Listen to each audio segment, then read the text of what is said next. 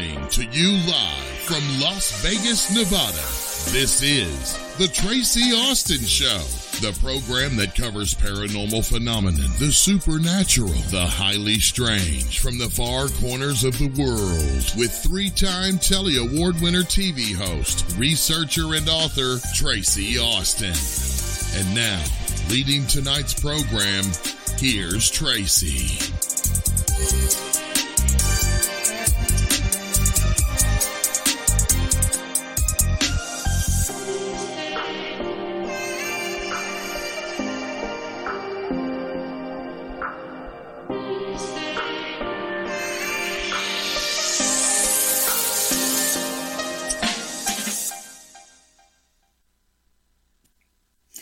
And welcome to tonight's show, and thank you for joining me here in the world's capital of entertainment, Las Vegas, of course, and you're in the right place at the right time.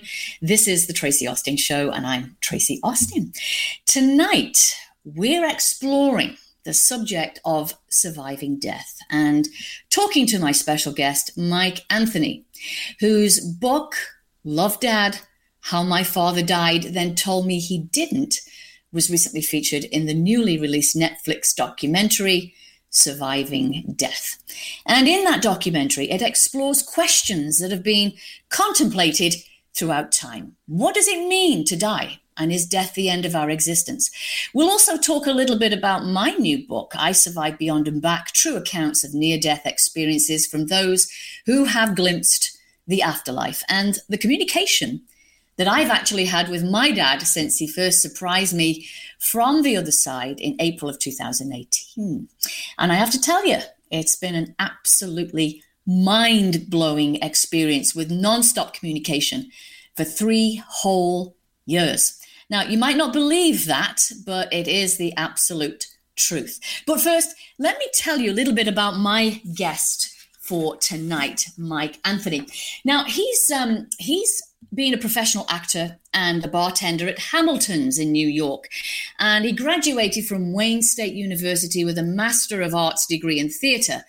Beyond his life in theater, Mike's journey took an unexpected turn when his dad passed away tragically, leading him down a remarkable path of discovery. And this personal experience completely shifted Mike's understanding of how the universe works. Now he spends his time investigating and writing about various lines of evidence suggesting we are much more than the physical body that we inhabit. And a portion of Mike's story is featured in the 2021 Netflix series Surviving Death. Mike is also the author of Life at Hamilton, which is a collection of stories chronicling his time bartending there.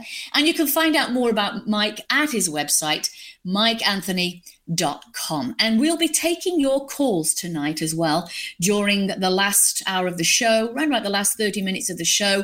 So please write down this number, which is 85 KGRA Live, 855-472-5483. And I'll repeat that throughout the show. So let's meet my guest tonight, Mike Anthony. There you are, my friend. How are you? I'm doing very well, Tracy. How are you? I am doing great. Thank you for asking, Mike. And it's such a pleasure to have you with us tonight for the next 2 hours. So thank you for spending this time with us and giving up your Sunday night. It's my pleasure. Thank you for having me.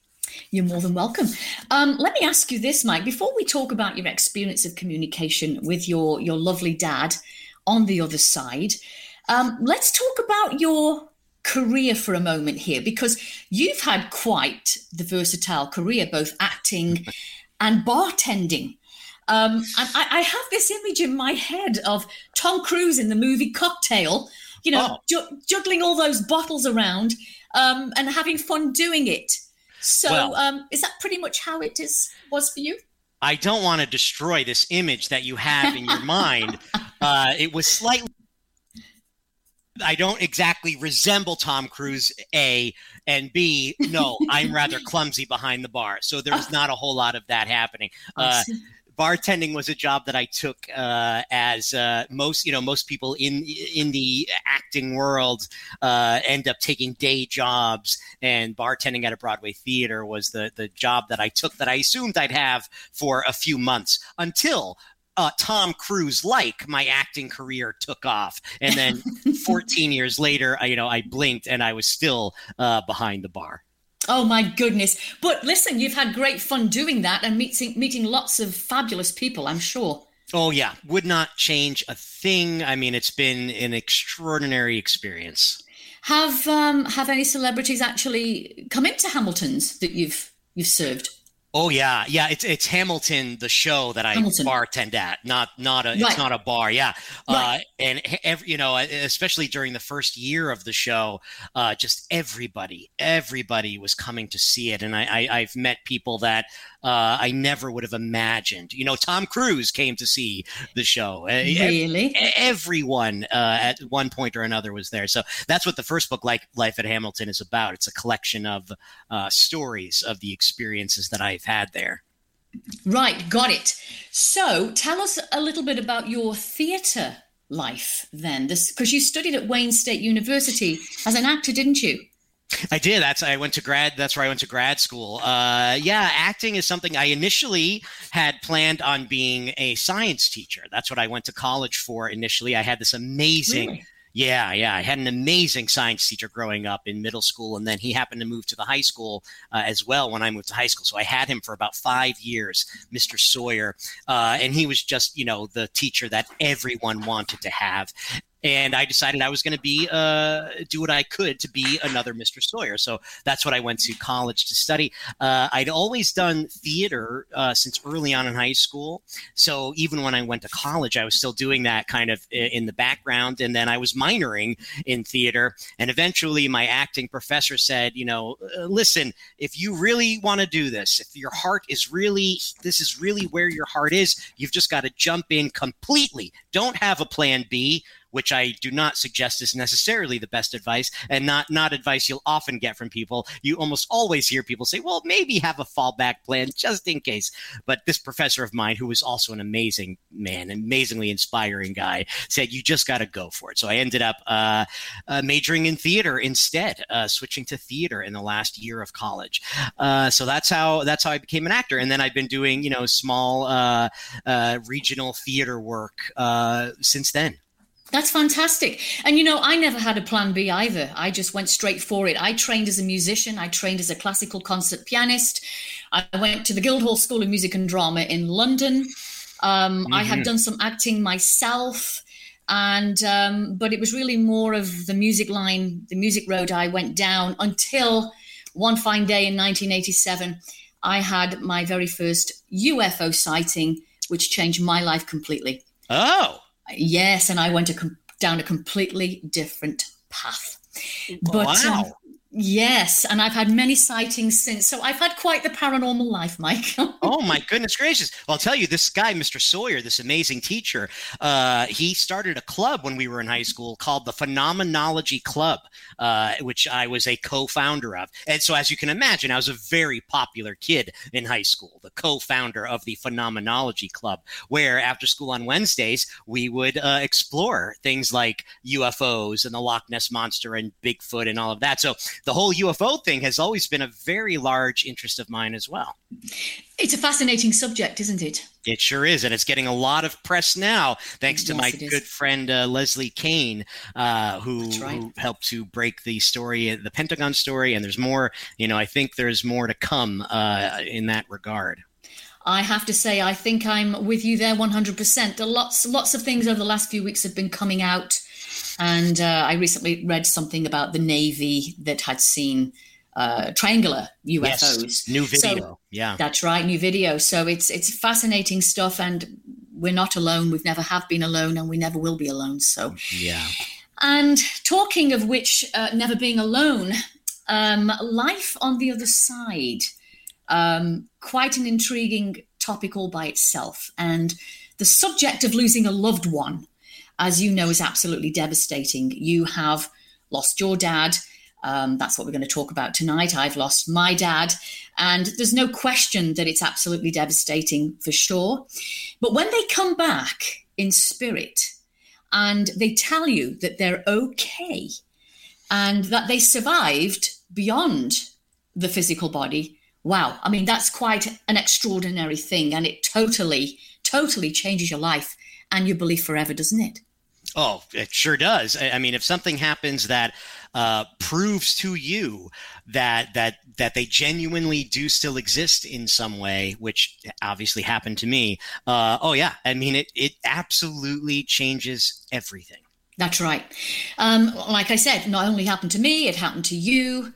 And you lost your father unexpectedly. So let's talk about your dad for a moment here, Mike, and how he lost his physical life. What exactly happened? When did this happen, and how did it happen? It happened in 2011, so just coming up on 10 years ago, and it was a complete, from our perspective, out of the blue shock. My dad was a very healthy guy. All outward appearances would tell you that he was very healthy, just in great shape, 60, a very young 60. He was a delivery driver for FedEx, this very active job. We thought that if anyone in my family had a shot at 100, it was going to be my dad. So when he passed, it was a complete and utter out of nowhere shock. And it was just something very fast. We don't know what it is. No autopsy was ever done. So we just were assuming it was a cardiac event of some kind or an aneurysm, something very quick. He and I were together on a Monday night watching the Monday night football game together. And then he left the house, drove around the corner to his house, which is about 5 minutes away, walked inside and died. He still had his keys in his hands. So something very fast. Wow. Very shocking for you to discover that. And I'm very young. I mean, 60 is extremely young. Yeah, young and healthy. Yeah, very surprising. Great physical shape, and obviously the last person in your life that you'd ever have suspected would have lost their life. Absolutely. Yeah. And not only that, he was also, my dad and I were incredibly close. My family was incredibly close. My dad was an extraordinary human being, just not an average guy in terms of his loving nature. He was just an extraordinary human being. And he would have been the person, he was the guy you went to if there was anything wrong in your life. No matter what was wrong, my dad had this energy about him that all you had to do is be in a room with him. He didn't even have to speak. You just had to be in a room with him and you'd feel better. So not only did we lose my dad, we lost the person we would have needed to get us through a situation like that. Right. So your dad was the go-to guy. Yes, very much so. Very much so, yeah. And you see, with my dad was 83 when my dad passed. And although, my dad was getting up there in years, I thought my dad would easily have another 10 years of his life left, because he was also in, physically good shape, even though he was 83. But my dad had kidney issues. And, but again, it doesn't really matter the age and what happened, because it's never easy and you're never prepared. Never easy. I mean, I've had friends, not long after my dad died, my mom's best friend passed. She had a tumor, and it went on for about a year. So she had the opposite situation where she knew she was leaving us, and everyone had a year to say their goodbyes. That was in no way easier than losing my dad, shockingly. They're both hard in their own ways. There's no real good way to lose someone. And what I always also say to people, that no matter how certain we are that life goes on, and I completely 100% am at this point, which we'll get to, but no matter how sure we are, the physical loss is still a trauma. Nonetheless, it's still a jarring trauma, and it's one of the most difficult things about being a human being. Oh, it absolutely is. Yeah. I used to, when I used to talk with my parents on Skype, because they were in the UK, and as you can tell from my accent, I'm British. So I not noticed. I didn't notice that. No. I had used to Skype with them while they were in the UK, and I used to say to them, I know you don't want to talk about this, but whoever passes first, will you please make sure you come back and tell me that you're okay in some way. Try and find some way of doing that, because I always believed and always knew there was something beyond this physical life. Well, my dad in particular, Mike, would kind of roll his eyes, look away, and he'd say, "Okay, Tracy," like he was trying to appease me, And my dad was a big skeptic, by the way. My parents were big skeptics. My mum's still alive. She's a skeptic. My sister's a skeptic. My dad was a big skeptic. And now I know that that's all changed for my dad. Yeah. There's nothing like death to change, nothing like surviving death to change your mind about the possibility. Yeah. That's right. So how did your dad feel about life after death? Was he a believer?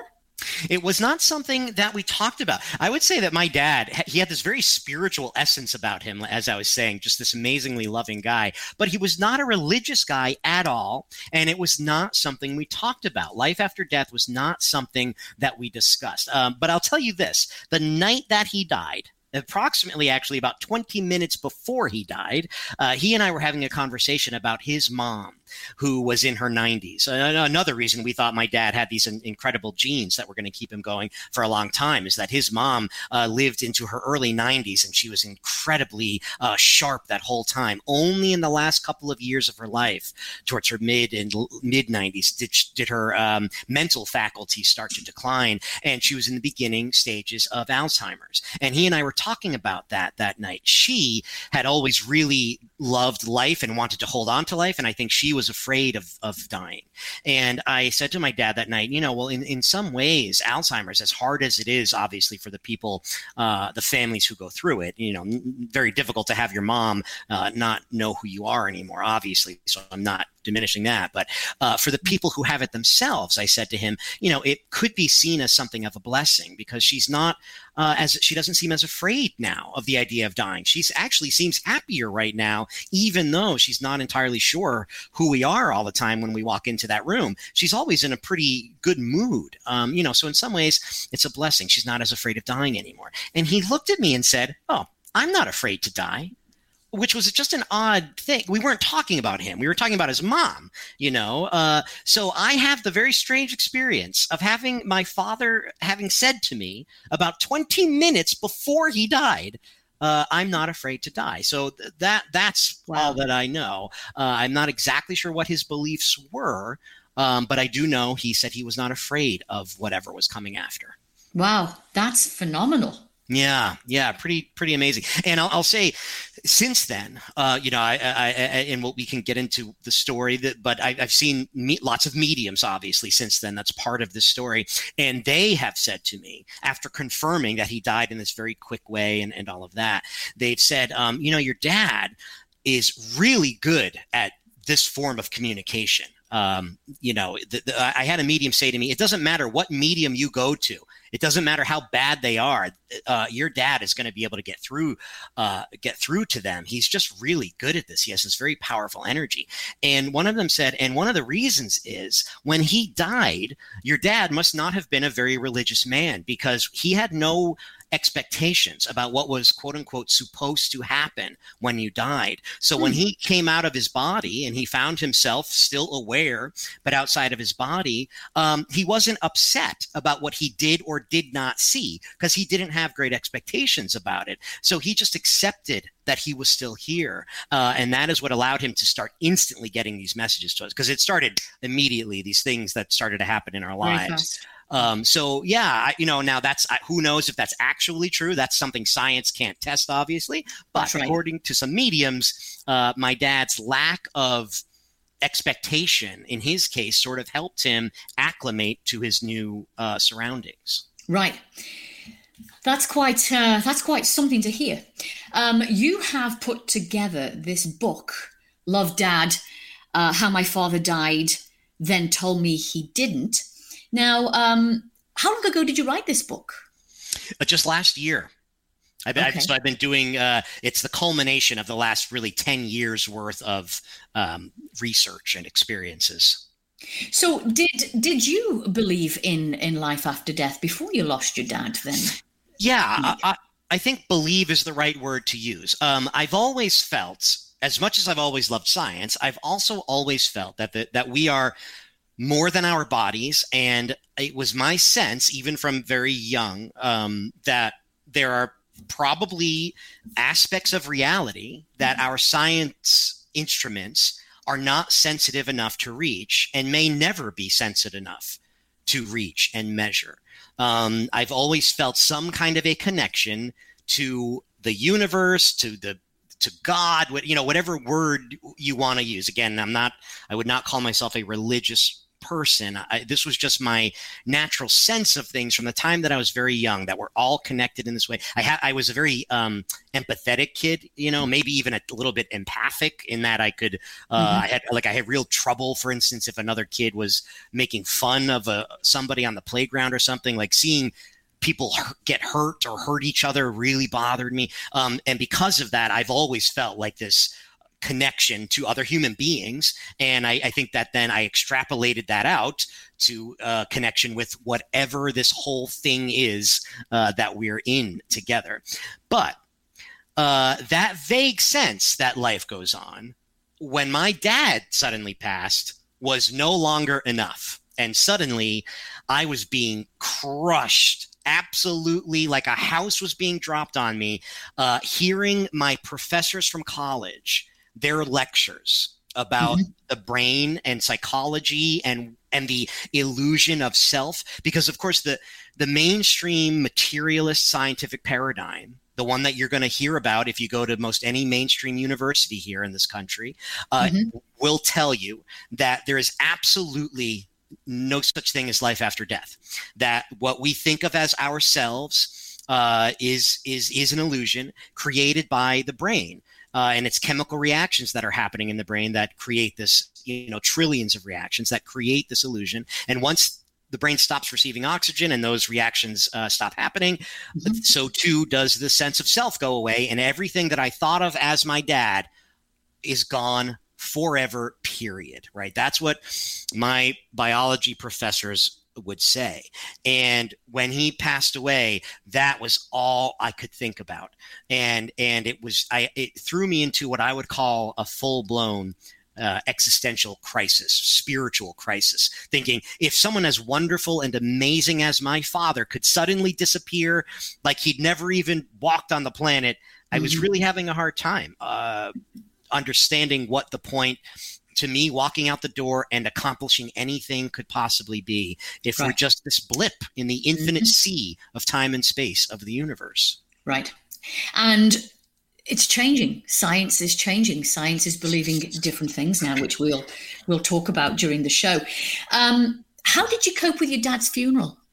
Oh, that was weird. I tell the story in the book about seeing my dad in the coffin for the first time. And it was just the strangest sight of my life. The scientific part of me was thinking, if I had a microscope with me right now and I looked at my dad's body under it, it would look exactly the same right now as it did a couple of days ago, right? The very same protons and neutrons and electrons. And as far as science currently tells us, that's all that there is. And they're made up of smaller things like quarks and whatever, but protons, neutrons, electrons, that's all you got. Those are the paints that the universe has to create with, and that's it. And my dad was still those same protons and neutrons and electrons. And yet, whatever was in that coffin was so not my dad. It was just not him. That was like just this collection of carbon molecules and atoms. And so I very quickly started to think there's got to be something that gave my dad whatever it was that made him him that is not there anymore. There's got to be something that science has not detected yet. It cannot simply be the beating of a heart or the stoppage of that could make such an enormous difference. So, yeah. And then, seeing him buried, I mean, it was just, as I said, it's a traumatic, bizarre experience. It really is. It really is. How soon did your dad start to communicate with you after he passed? Right away. So I think it was the day after we found his body. My sister and I were in his house going through his things. My dad was a very disorganized guy, and he kept notebooks worth of handwritten notes, completely just piles, stacks, disorganized. And in one of them, we found a little piece of paper. It was like a 2-inch piece of paper that said, "Believe, tell Jen." Jen is my sister's name. Believe, tell Jen That's all that it said on this little scrap of paper that he had ripped off from a larger piece. We had no idea what that could mean. And then like an hour later, an hour further down in the pile, we find another little scrap of paper that says Believe, a country song. So we put it together that obviously my dad had heard this song, Believe, some country song, and he had meant to tell my sister about it, but he never got around to doing that. Now, my dad always communicated to us through music. It was a big part of his life, as he was not someone who was very flowery in his language. You know, my dad's love was always all about his actions and just sort of who he was. He was very quiet, the most humble person I'd ever met. And he didn't speak a lot of this stuff. A lot of it was shown in other ways. And one of the ways was through music. So I have this memory of being maybe 5 or 6 or something. And my dad put us in the car, my sister and I, and he turned on a Carole King song, Child of Mine. And he said, I want you to listen to these words. This is how I feel about you. So that's always, music has always been a big part of his communication. So we were standing in his office that day, heartbroken that he had never gotten around to telling my sister about the song. And of course, Jen and I are, weeping. Now, the next day, or I guess it was 2 days later, whenever the wake was happening, my mom decided she wanted to have music playing in the background at the wake. So we were at my mom's house putting a playlist together. And I said, go into iTunes and type in Believe in country music and try to see what that song is. It turns out it's this beautiful song by a group called Brooks and Dunn, a song that none of us had ever heard before. It had been popular maybe a decade before. It was not on the radio now. It was not a song we'd ever heard. And as it turns out, the song is about a guy who had lost his wife and his child. His wife and his child died, but he was okay. He was able to get through life because he knew without a doubt that life goes on. And it ends with the line, "You can't tell me that it all ends in a slow ride in a hearse." So we were shocked. We're sitting on the couch, all three of us just weeping, because the chances that this song would happen to be about life after death. There are not that many popular songs out there that are about the idea of survival of death. Correct. And the fact that happened to be, and it wasn't like my dad had heard it the day before. It was 7 years or so ago, 10 years that he had heard that song and then forgotten to tell us about it. If he had given that to my sister way back then, she would have thought, oh, that's a sweet song. But when we finally found it, when we did, sort of like you finding that book that you were telling me about earlier, you found it when you needed it, that we found this song when we needed it. So that would have been cool enough. But the day after the funeral, I was driving back to New York. We live in Connecticut. I lived and worked in New York at that time. And for the first time I was alone, and my dad's death for the first time truly hit me. I remember almost reaching over to pick up the phone to call him. And the thought that I would never be able to hear his voice on the other end of that phone again just killed me. And I started to sob in the car. And I was getting ready to pull over because I'm thinking, I can't see. I mean, that's how hard I was crying. Now, at that time, I always listened to my own music. Ever since iPods, the advent of iPods and iPhones, I always plug my phone in when I get in the car and have my own music on. That day, I simply didn't have the energy to plug in the phone. So I wasn't listening to music at all. But as it turned out, the radio happened to be on in the background. I didn't turn it on. I just didn't plug my phone in. So I guess it was on in the background. And I hadn't been paying any attention at all. As I'm sobbing and thinking about, putting on the blinker to pull off the road here, I hear these words. And I think, I go to turn up the music, but I'm actually afraid to turn it up because if I am hearing what I think I'm hearing, I'm going to lose control of the steering wheel. But I turn it up and the words blast out of my speaker. "You can't tell me that it all ends in a slow ride in a hearse." Wow. It was that song. And I called my sister. Listen to this. So that was the first thing. And then things just kept on happening. Right. Wow. That's pretty amazing. Already starting to reach out to you. Do you think by any chance that those little pieces of paper that you found that had the word believe on them, is there any way you think that he could have manifested those and not been sitting there all that time? I mean, given the things that I've now seen with my own eyes, I will not say that anything is impossible. I will absolutely not say that anything is impossible. I'll say there are things that science can test and there are things that science can't. You know, we can use the scientific method for some things and some things we can't. But the possibility that he could have manifested those in some way, absolutely, that's possible. Right. Absolutely. And, you know, as we talked about psychics, well, you talked about psychics earlier, we always feel when we lose a loved one or something, we want to reach out to a psychic, we want to reach out to a clairvoyant, we want to try and find out what we can, we want to try and make contact. I've done it myself because when you're grieving, you'll try anything to get something, anything, won't you? To get just anything, any small thing, any connection. You do have to be careful of these kind of things because there are frauds out there. We all know that.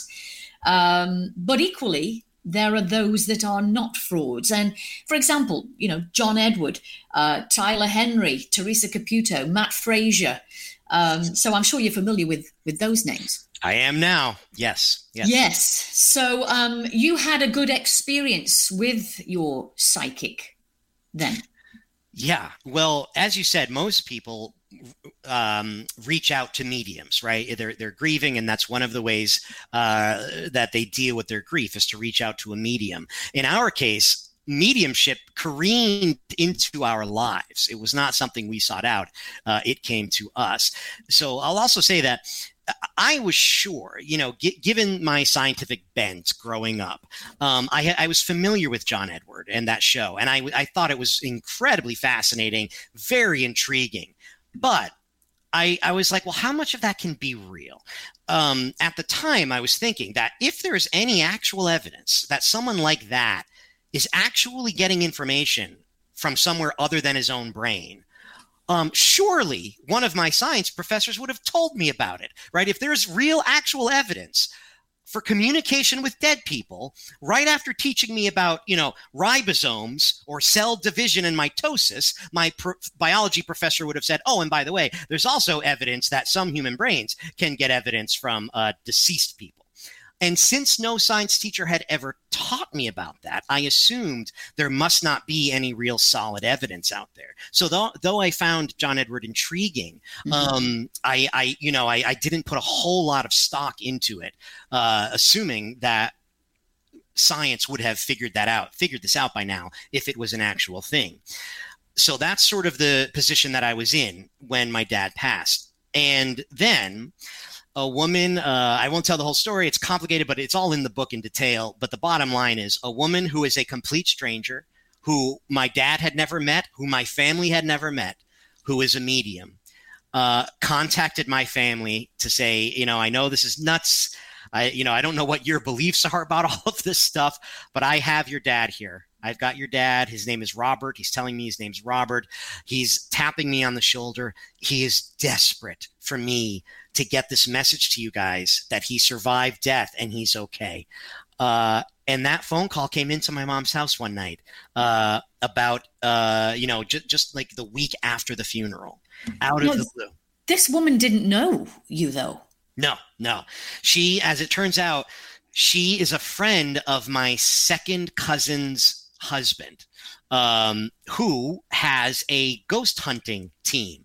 Now, this second cousin's husband is a guy that I couldn't even picture him when my mom said, a call came in from Chris. Do you remember Chris? It's like, Chris, no, I think I might have been at a wedding with him when I was, a kid or something. So he had never called my mom's house before.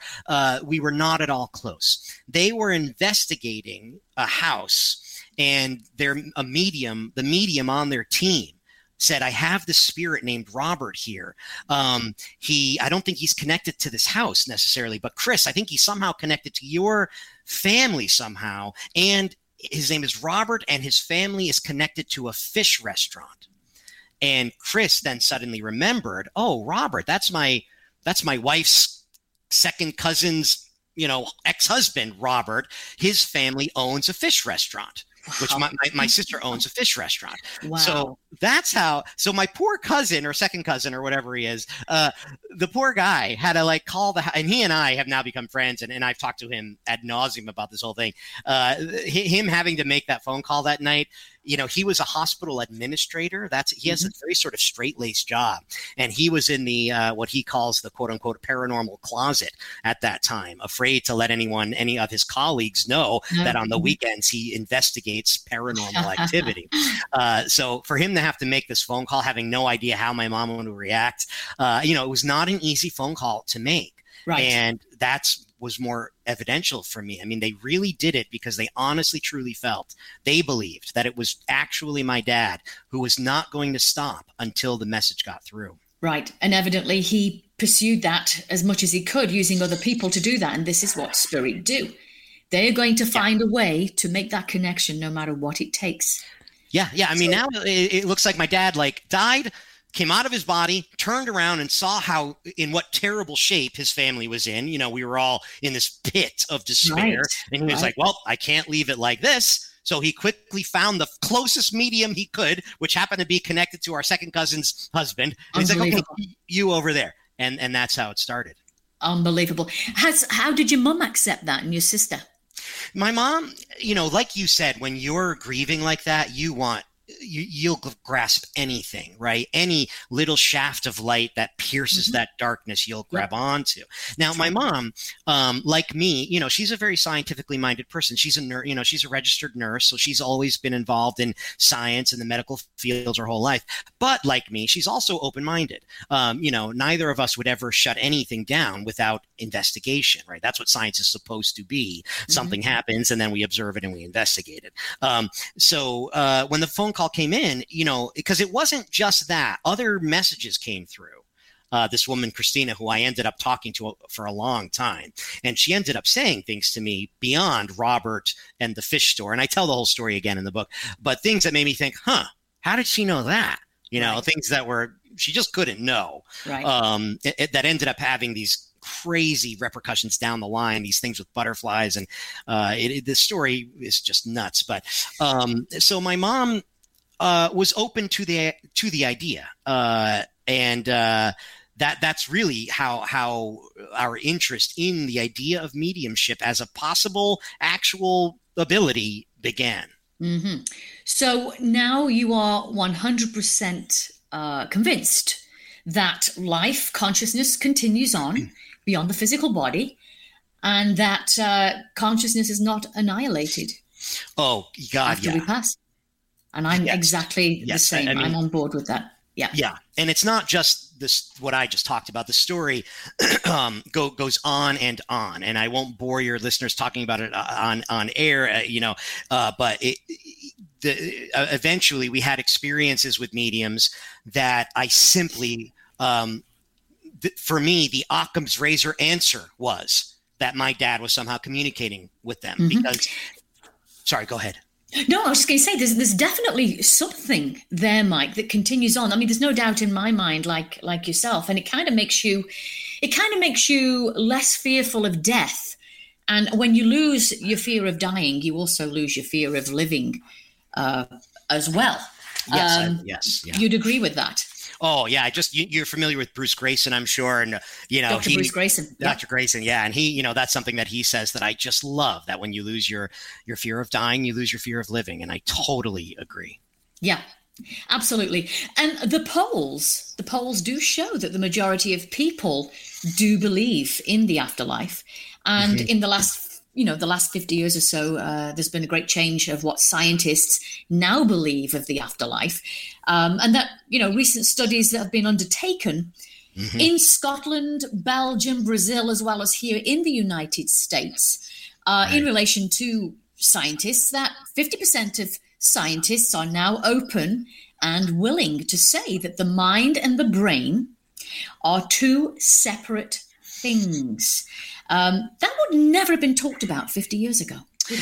It wouldn't. No, things are starting to change, but there's still a wall. And that's what I see now as my mission. If I have a place in this conversation, that's where I'm focusing my time now, is trying to break down the wall, the stigma that is still there. Yes. So Grayson again quotes this study that says 50% of scientists, and scientists is sort of a general term because there are so many different kinds of scientists, right? That's one of the issues is science is so compartmentalized now that a quantum physicist doesn't know what the latest breakthroughs in neuroscience are necessarily. It's also individuated. But so we have this poll of 50% of scientists in general who believe, and again, there's that word believe, that there is life after death. How many of those scientists will tell you that there is proof of life after death? That's a different question. And how many of them would feel safe or comfortable teaching a course on this at their university, or going to the board of their university and saying, listen, I want to do a study on mediumship? That is still a no-no in a lot of places, even though the evidence is astounding in my mind. In my mind, the word belief is not necessary in some cases. There is so much evidence. For instance, Dr. Jim Tucker at the University of Virginia, who has been investigating the Division of Perceptual Studies for over 50 years now, started by Dr. Ian Stevenson, one of the most brilliant minds on the planet at that time. He became the head of psychiatry at UVA when he was like 35 years old, which was unheard of, like a really bright guy.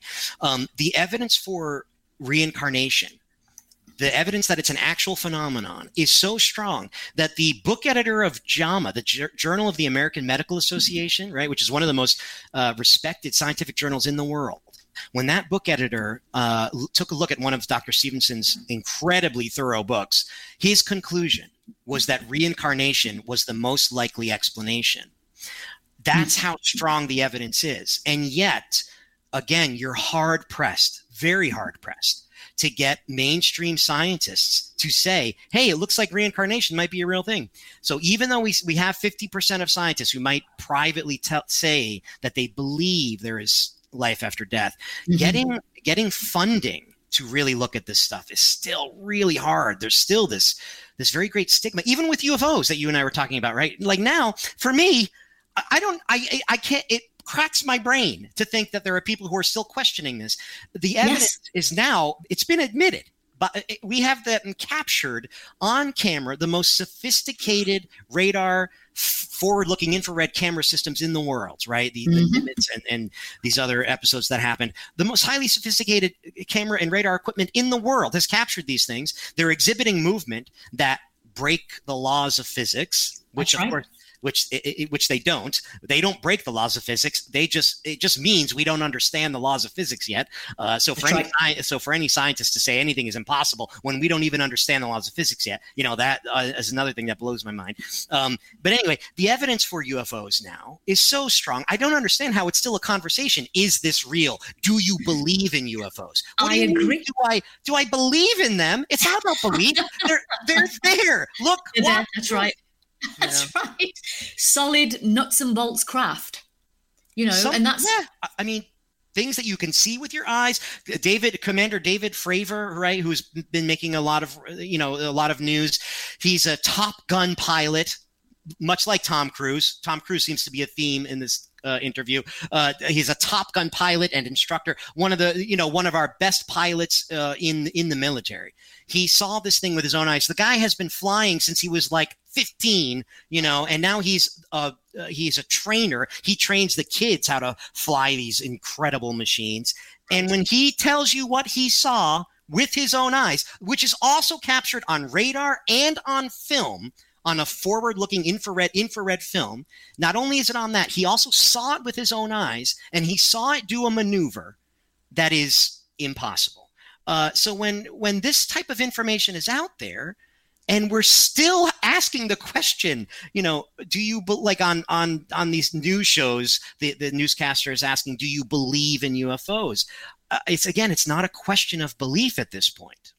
Right. We're tired of those questions. We're tired of hearing. We need to move on from that now, because we all know that they are here, whoever they are. Yes. And for whatever purpose they're here. Yeah, it's like we can't move on to the deeper questions until we accept the simple, basic fact that they are happening. And again, right. that's the thing about that gets me nuts, because science is supposed to be about observing something that happens in the natural world and then trying to get to the bottom of how it happened and why it happened. But the first step in that process is accepting that it happened. So when I write about these things that I have now seen with my own eyes, and at the end of the book, I talk about something physical that happened. So this is not, it's unequivocal. It happened. It's not mental mediumship where people are interpreting things and you're using statistics to see how likely it is that they could have come up with that information by chance. This is in something called physical mediumship. You're talking about something that physically happens in the room, objectively. Everyone in the room sees and hears and feels it. So, once I want to get past the question of, does it happen? Because I personally now know it definitely happens. So let's get past that and start to ask the deeper questions. Absolutely. And just on the subject of UFOs for a moment, society is beyond that, those questions. Well, are UFOs real? Because we're dealing with things such as abductions. Oh, yeah. We're dealing with things such as suspected alien implants. Yeah. We in society, we're way beyond it. Way beyond. And so those are the questions that, those are the big, deep questions, right? So when I was in high school, I was aware of all of that stuff, but you could not talk about the possibility of alien abduction without people thinking you were entirely insane, right? One of the most moving experiences of my life, maybe moving is the right word, affecting, profound, was a couple of years after I left high school. I was still in college, I believe. A kid got in touch with me that I'd gone to college with, and that I had gone to high school with, and he and I were not friends in high school. He played football. I was in the theater club. We were not hanging out together at all. He was a pretty cool, popular guy, and I was something else. But he got in contact with me when I was in college, and he said, "Hey, Mike, this is, I won't say his name, but this is blah, blah, blah. Do you remember me?" And I was like, "Yeah." I'm shocked that you remember me. And he said, "Can we get together for coffee?" And at that point, I'm thinking, is this some kind of a bizarre joke? What is this? He would be the last person on the planet I would ever expect a phone call from. But anyway, we got together and he told me about his whole family's abduction. Really? And it was clear very quickly that it was not a joke. He was crying. We were sitting at this sitting outside at a coffee shop, with people, not too far away, and he's crying. And he said, "I'm sorry that you were the only person that I could think of to call, because I knew that you were in that club in high school." So that's the limited options still that some of these folks have. Because though you and I are very open to this, and we probably spend a lot of time in networks that are open to this, for the general population, for someone who is, say, living a life as a doctor or whatever, for them to come out and say, "Hey, I've been abducted by aliens. I think I have an implant." There's still a stigma there. And a lot of people are afraid to talk about that in their lives. So now, because now I have these people as actual real friends in my life, not just that guy, but people who are currently now in my life that are friends that I know are completely 100% sane. Some of the brightest people that I know. That's right. In fact. And, I can't even imagine living a life when not only is this incredibly sometimes traumatic thing happening to you, right? Because it's not always a pleasant event. It's a very, it's a varied event. There's no single abduction experience. Mixed emotions, completely. For some people, it's terrifying. Yeah. Some people get beyond the terror and have beautiful experiences. But sorry, that's my cat behind me. Yes, I was going to say you have a very cute cat in the background there. I'm sorry. She only comes out when I'm doing interviews. I swear to God, I only see her. Listen, I have two of my own. I had three, but I lost my boy last year unexpectedly. I'm sorry. He was gorgeous. He just turned 18. Wow. Yeah, he had hypothyroidism and he just passed right in front of me, which was devastating. I'm so sorry. Thank you. But I still have his sister who just turned 19 and have a rescue who's 5. So I just noticed your beautiful cat there. Yeah, she's great. So anyway, I have these people in my life now that are dealing with this, they're trying to live their regular earthly life. One of them, for instance, was an actor. He'd been a successful actor back in the day. And then this thing happened to him and it completely upended his life, obviously, because how can for him, he could not focus on anything else anymore. Once this reality was opened up to him, and he had no one to talk to in his life. So he's dealing with this incredibly traumatic thing alone, which I can't. It's hard. It's hard to accept. It's hard to accept the reality of life at that point, because it's like, well, what's reality anymore? Yes, exactly. Right. That's the question. Yeah, what's reality? I think that is the question that actually keeps a lot of this from getting into the mainstream, because science, we're still human beings. Everyone is a human being, a scientist or not, and ego is still there all the time. And I think that scientists, we love to have the answers, right? Everyone does, but I think scientists especially love to have the answers, and they want to have something they can grab onto. And if we accept some of what you and I are talking about right now, it basically knocks out the foundations of a lot of our science. It tells us that the foundations we've built a lot of this stuff on is incorrect. And in a lot of cases, we have to go back to the drawing board and really start all over again. And I think that's, for obvious reasons, that's a difficult notion, I think, for a lot of people to accept. So I really think that's the thing. It's that, because now we have to start facing, wait a minute, what is reality? That's right. And that can be a frightening question, I think. That's right. What is reality in terms of talking about UFOs and an extraterrestrial presence? What is really reality when you've had a physical body here for, 60 years like your dad, 83 for my dad, and then suddenly the physical body is gone? It's like, what just happened? Yeah. Now where does that leave me? What's my life? What's beyond this? So we question. And like when I wrote my book, I Survived Beyond and Back, which is right there. Glimpses of people who've experienced near-death experiences. I actually write about a doctor who came here on KGRA in 2018, Dr. Lauren Belge. And she said during the interview, talking about near-death experiences within the medical profession is something that's very, very, you just don't do it. Yeah. Until she was confronted by one of her peers that said, you're right. Whispering to her, you're right. I had a drowning and I died. Yeah. So everything you're saying is correct. So it's hard to accept that. People don't want to talk about it, but it is slowly starting to shift. Slowly. Thank goodness. Thank goodness. I mean, thank goodness.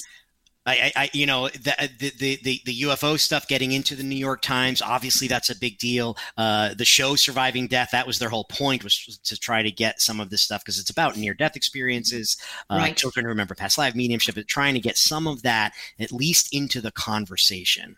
Right. Well, let's see here, Mike, because I do want to ask you how you got involved with the documentary Surviving Death. We've got about 5 minutes to break. So do you think we could kind of talk about that for a moment, how you got involved with Sure, yeah. Sure. I had been doing my own documentary after this stuff with mediumship started to happen. I basically called one of the mediums we'd had an amazing experience with about a year later, and I said, listen, I need to know that what you're doing is real. Because by that point, I'd started sharing the story with people. I found it was bringing people comfort. And then I was feeling this real responsibility to be sure that I was telling them the truth.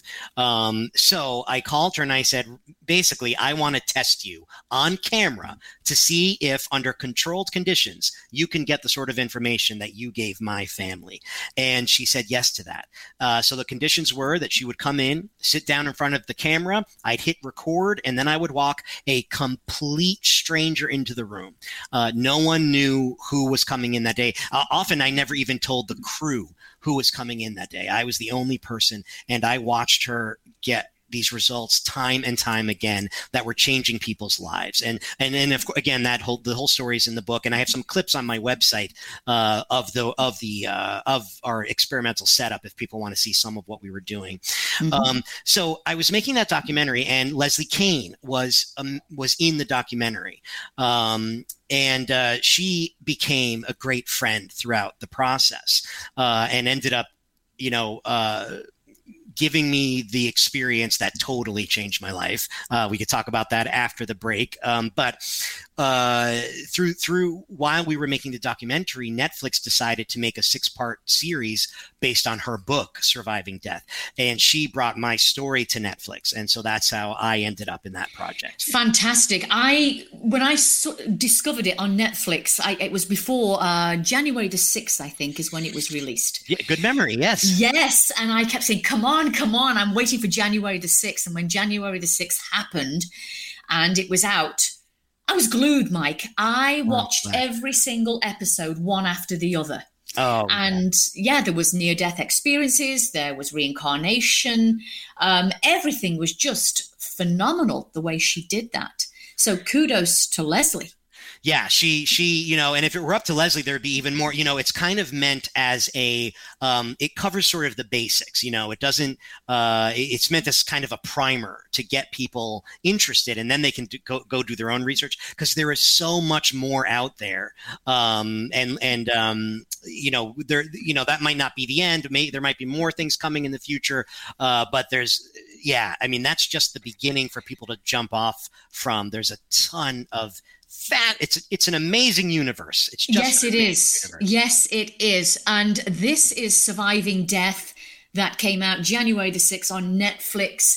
If our viewers and listeners haven't yet seen it, oh my God, you don't know what you're missing. You need to see this as soon as you can, because it's absolutely brilliant. And there was another little banner there of Surviving Death of Leslie Kean. And of course, we're talking about Mike Anthony's book tonight, Love, Dad, How My Father Died, Then Told Me He Didn't. And we are having a fascinating conversation with you here, Mike.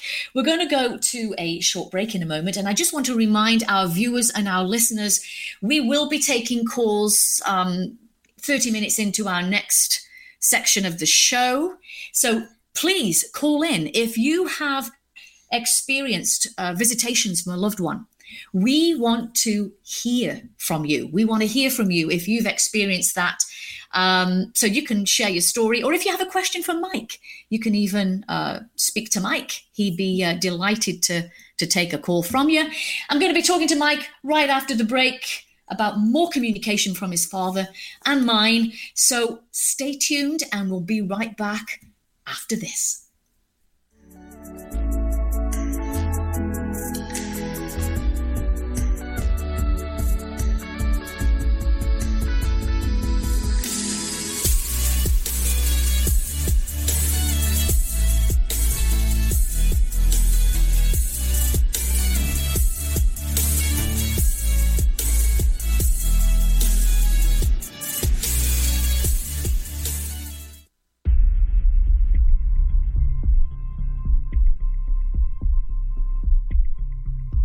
What really happens when we die? What lies on the other side? And is death the end? My new book, I Survived Beyond and Back, sheds light on these questions and takes you on a journey of first-hand near-death experiences as reported by those who experience them. I Survived Beyond and Back, available now on Amazon and bookstores nationwide.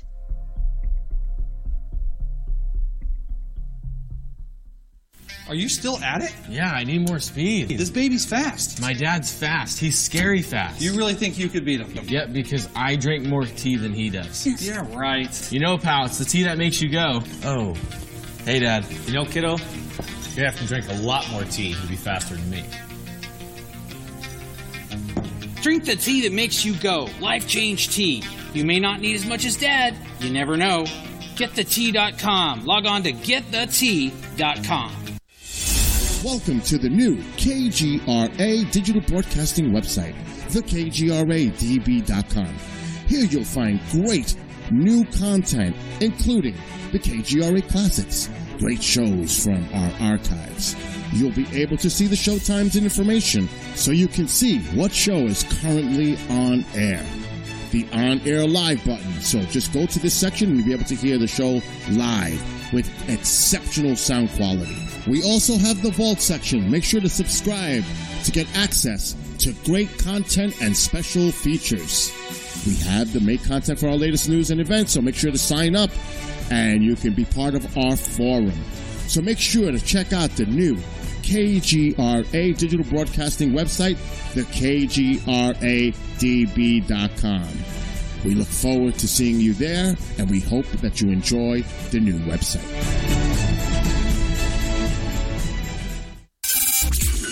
Mainstream media's most wanted. KGRARadio.com.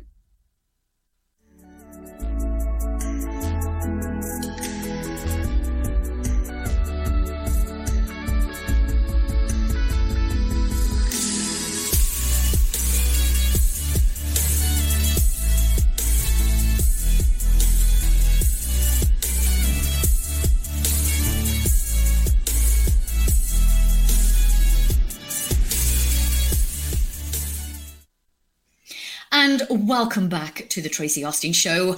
I'm here with my special guest tonight, Mike Anthony, whose book is called Love, Dad, How My Father Died, Then Told Me He Didn't. And this book and his story was used as part of Surviving Death by Leslie Kean on the Netflix series. And we were talking about that just before the break. Mike, I just wanted to say to you, I showed you my book. You saw it there in the break, primarily about near-death experiences. But in the back of the book, I actually write about the communication with my father, and I call it Surviving Beyond, because he is surviving beyond. I went into some detail with you before the show of how all of that communication happened. I think most of my listeners and viewers that follow the show know for themselves how that all happened. Just to say, it happened with this book, Into the Light, written by Dr. John Lerma, MD, and What People See 3 to 5 days before passing. This is the book that started all of the communication with my father and the contact since April of 2018. And by the way, this is a phenomenal book. I highly recommend it. Hello from Heaven by Bill and Judy Guggenheim. John Edward actually recommended this book. Have you been contacted by a loved one who has died? Yes, I have, and my guest Mike has tonight. My dad comes, as I said to you, Mike, he switches the light on in the guest bedroom. It's all spontaneous. I never know when he's going to show up. Sometimes it can be once a month. Sometimes it can be 6 times a month. And I experienced that last July because July is my birthday month. Mm-hmm. And so 6 days in a row, my dad came, switched the light on. Oh, wow. And one particular day, he did it twice in one day. So I was ecstatic. It was absolutely fantastic. I have friends, I have lots of friends, but I have 3. I don't want you to think I'm very lonely. I have 3 psychic medium friends in the UK, and I had 2 of them. One particular who said to me during a reading in 2019, "What is this about your dad and a dragonfly?" Now, at the time, I didn't have a clue what she was meaning, because my dad started to also send me hummingbirds. And I'd have beautiful interaction with hummingbirds out of the blue. I just knew it was my father. When she said to me, "What is this about your dad and dragonflies?" I had no idea. And this was in April of 2019 when she said this. I started to get dragonfly visitations from June of that year. And so I have detailed pictures in the book of how dragonflies would show up, sit for about 4 hours on a branch of a tree outside my patio. Mm-hmm. And the most unremarkable behavior for a dragonfly. Dragonflies don't do that. Yeah. And I've even had situations where a dragonfly and a hummingbird came together. Oh, wow. And sat in the tree. So what more could I ask for? You know? Yeah, so that's great. So he sent me these signs. I've had feathers that have manifested inside the house. I've also had pennies. And I went to see John Edward here in Las Vegas in 2019. And he said to me, if ever you receive a penny from heaven, you should always check the date, the year on the penny, because it's of significance to you. Yeah. And I can tell you, Yes, they are. And I started to get a penny, which had 2017 on it, which was the year my father passed. Mm-hmm. Then I started to get other dates that were significant as well. So I wanted to ask you, have you had signs such as birds, insects, feathers, pennies from your dad? Yeah. Oh, yeah. One of the great ones. This was unreal. It was the year that my dad passed. My sister has 2 kids. I have a niece and a nephew, and they were incredibly close to my dad. So my nephew, I think, was having his 5th birthday, or maybe his 6th. So my dad died in September, and it was in June of that year. He's in the driveway playing basketball with his father, my brother-in-law, and my sister and my brother-in-law have a very long driveway that goes out to a very busy road. And suddenly they see this is on the day of my nephew's birthday. There is a Mylar balloon that's at about my nephew's height. So it's maybe like 3 feet off the ground at the end of the driveway, and there are these, cars are zooming past down in the street, and it drifts down the driveway, all the way down the long driveway to where they're playing basketball. And my nephew takes it, and my brother-in-law is screaming to my sister who's in the house, Jen, come look at this, come look. So my sister saw this too. She came to the front door and saw this as well. And not only was it a balloon on my nephew's birthday, it was a happy birthday balloon. It said happy birthday on it. Wow. And it's at his height. You know what I mean? So, all kinds of things like that. The butterflies are a big one. Really? Yes. And wow. I tell the story in the book about one that appeared at a time that's there's just no way. I mean, I know what a skeptic is going to say about butterflies. I know about patternicity and how they will say that your brain, you aren't now seeing more butterflies. Your brain is just assigning a meaning to them now. I'm aware of all of that stuff. But I've had them appear at times that there's just no way you can tell me. That's right. Way. It makes that total connection with you, and there's no denying it. Yeah. There are things totally. And there are so many things like that. And they're so powerful and profound and real to us. But we're never going to be able to take them into a lab. But just because we can't take them into a lab does not mean they didn't happen. That's right. an important thing to remember. That is correct. So yeah, I've had tons. Lights are a big one with me as well. My dad, when we were little, my parents got divorced when we were young. And so my dad would pick us up on the weekends. And when he dropped us off on Sunday nights, he would turn the lights on his car on and off as like a last goodbye. And we would flick the lights of the porch on and off to sort of say goodbye. And there was a morning, I was living in Queens, and it was, I think it was that first week back at work. And I work on Broadway, bartending on Broadway. You have to be, in pretty good spirits to do that job. You have to be pretty focused to do it well. And there was a morning I was about getting ready to leave, and I'm thinking, I don't know that I can do this today. I don't know that I have it today to do this. And I'm thinking about, calling out of work. But for whatever reason, I opened up the front door to leave. And I was in an apartment building in Queens. That's where I lived at that time. And I had, maybe 15 doors in my hallway. And every door had a light in the hallway above their door. And my light, I have video of this, my light was doing this crazy flashing, and just my light. I looked up and down the hall. Every other light's perfectly fine. Not even not glinting in any way. And my light is doing this crazy flashing on and off. So I get some of that as well.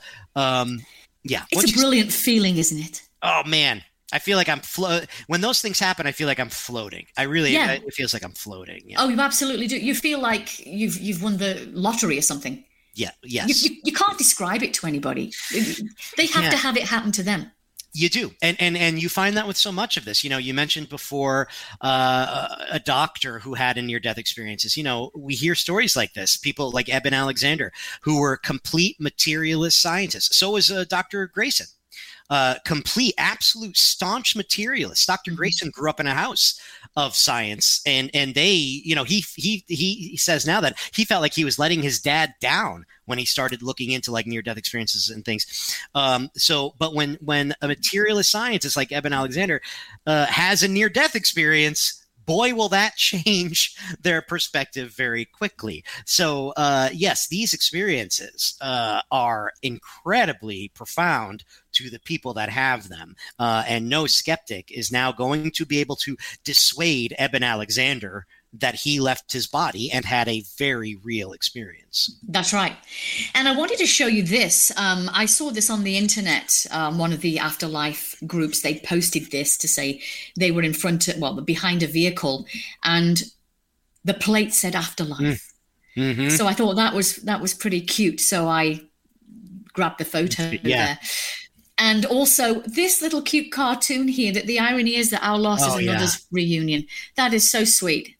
Yeah, the end of life experiences that you've mentioned, those are some of my favorite things because, death, especially I think now in our culture, in our country, it's very removed. We tend to keep it very secluded in hospital rooms. It's not something that we talk a lot about. And in times past, death was something that, people would have the wake right in the house, for instance, That's right.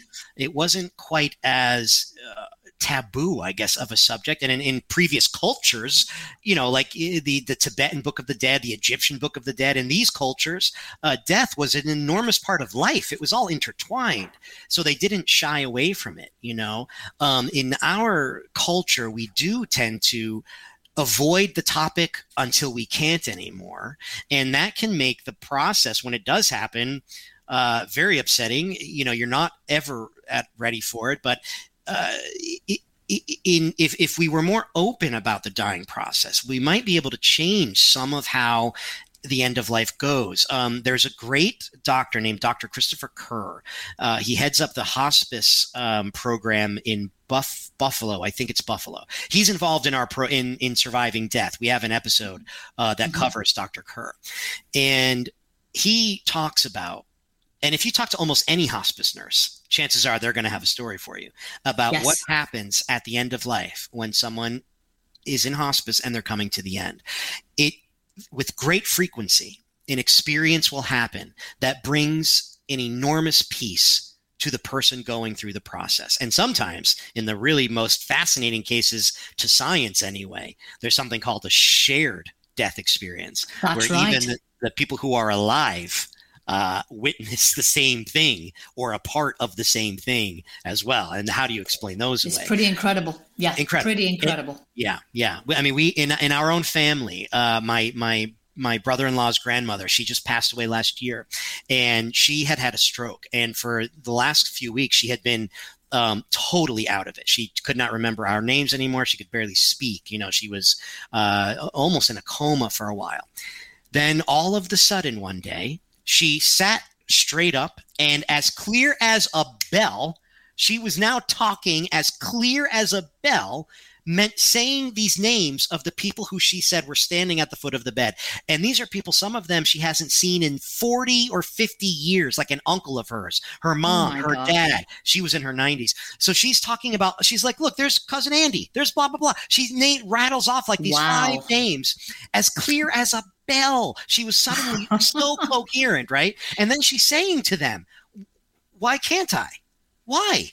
And we asked her what was going on. She's told us later. She wanted to go with them, and they were saying, no, it's not time just yet. You need a little while longer. And she was like pissed by the end of this. She wanted to go. So that experience, not only did it take away the fear of death for her, she actually could not wait to go with them. So the dying process is not always as scary for the person going through it as we might think that it is. And I think that if we were able to open up this conversation a little bit more, we might be able to take away a little bit, at least mitigate some of the fear. Right, exactly. I totally agree with you. It needs to be discussed and talked about more than it is, because then it would take away the fear of it, and it would put more, hopefully, understanding to some degree to it. I agree.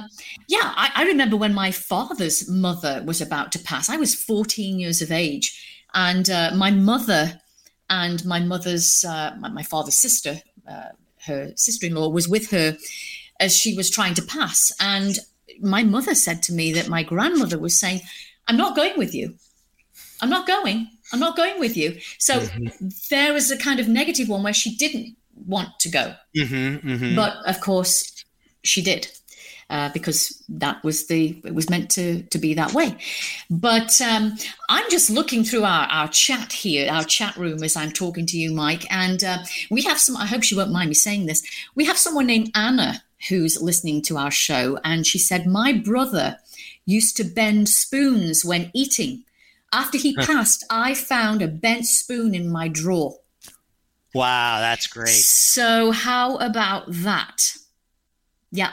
So, yeah, all kinds of, especially since the series has aired, I get messages like that all the time. And I never get tired of reading those things. You can't deny, there are some things that you just cannot deny that happen. That's right. Let me ask you this question, Mike. What's your belief on things like EVPs? Have you ever tried any?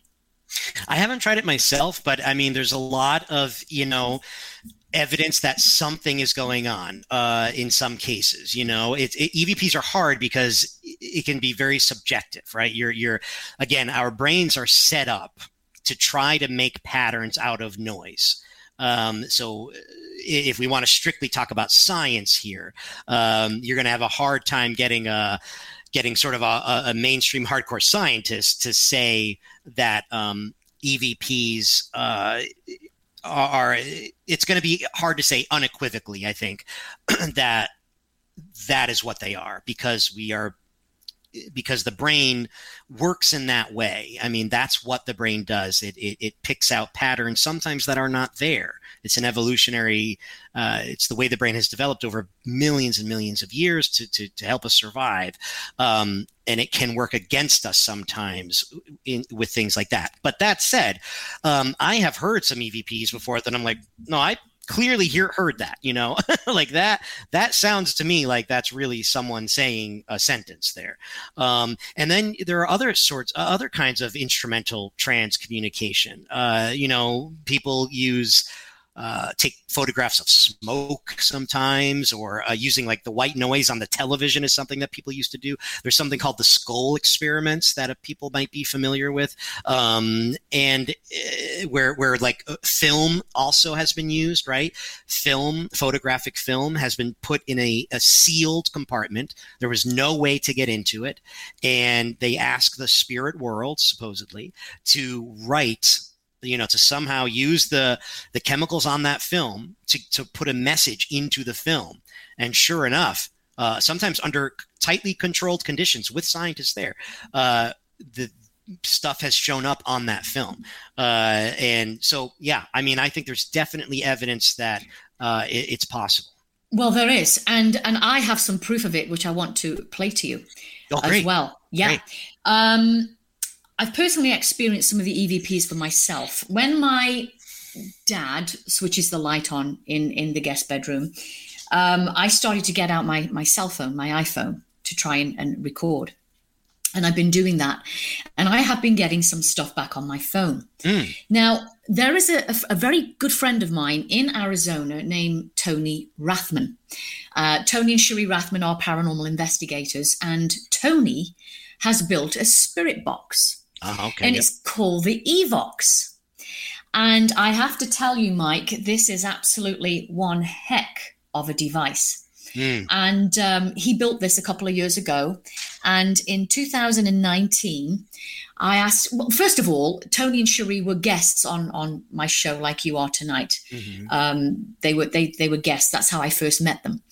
And so when I learned about this Evox, I said to Tony, would you mind trying to do a test and communicate with my dad? And he said, sure, I'll help you do that. And they have a show on KGRA on Monday nights called Entity Voices, and it's absolutely brilliant. If you get a moment, check it out. They have some great evidence on there. Great. So Tony, first of all, tried to make contact with my dad and said, as soon as he switches that box on, Mike, it's absolutely phenomenal because you can hear all the different spirits flocking to the box. And Tony will say to them, now, thank you for, saying hello. And they call him by name, by the way. They say, hi, Tony. Wow. And I'm flabbergasted by it. I am absolutely blown away. Hi, Tony. Hello, Tony. And he'll ask them to just step to one side. And he says, I'm looking for a particular gentleman of the name Dan Austin. And that's my dad. And Dan, if you can hear me, I'm a friend of your daughter's. And she would love it if you have a message to give. Can you hear me? Now, the very first time he did that and he sent me the audio, I heard my dad say, yes. So he was hearing Tony, but that's all he said. Now, my dad was a very quiet man. He was not a talkative soul at all. Very, very quiet.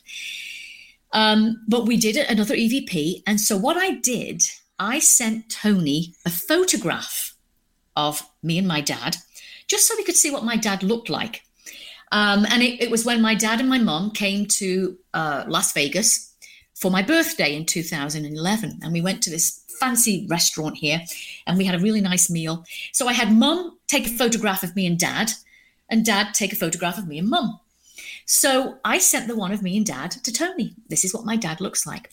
I didn't know he was going to use that photograph for a test to communicate with my dad. So he holds up the photograph. I'm just giving you a little background story to the whole EVP. Mm-hmm. So he held up the photograph and he said, I'm looking for a specific gentleman of the name Dan Austin. And Dan, if you can hear me, I'm a very good friend of your daughter's, and she would love to hear from you if you have a message for her. So, Dan, I'm holding up a photograph, and you should recognize who's in this photograph because one of those people is you. Who is the other person? Okay. There is a slight pause, Mike. My dad says, that's me daughter. Really? Oh, yes. I was blown away. Wow. Blown away. And I'm going to play it great. For you. Oh, I can't wait.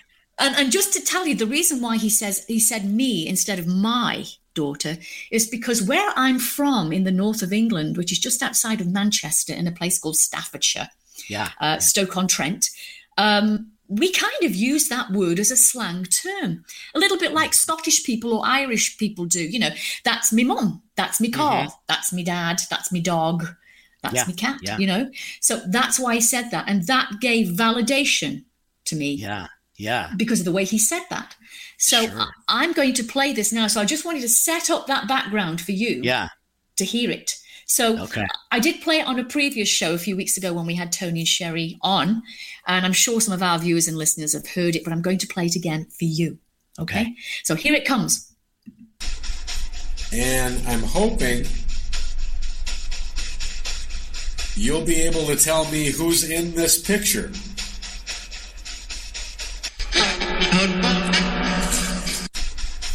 And I'm hoping you'll be able to tell me who's in this picture.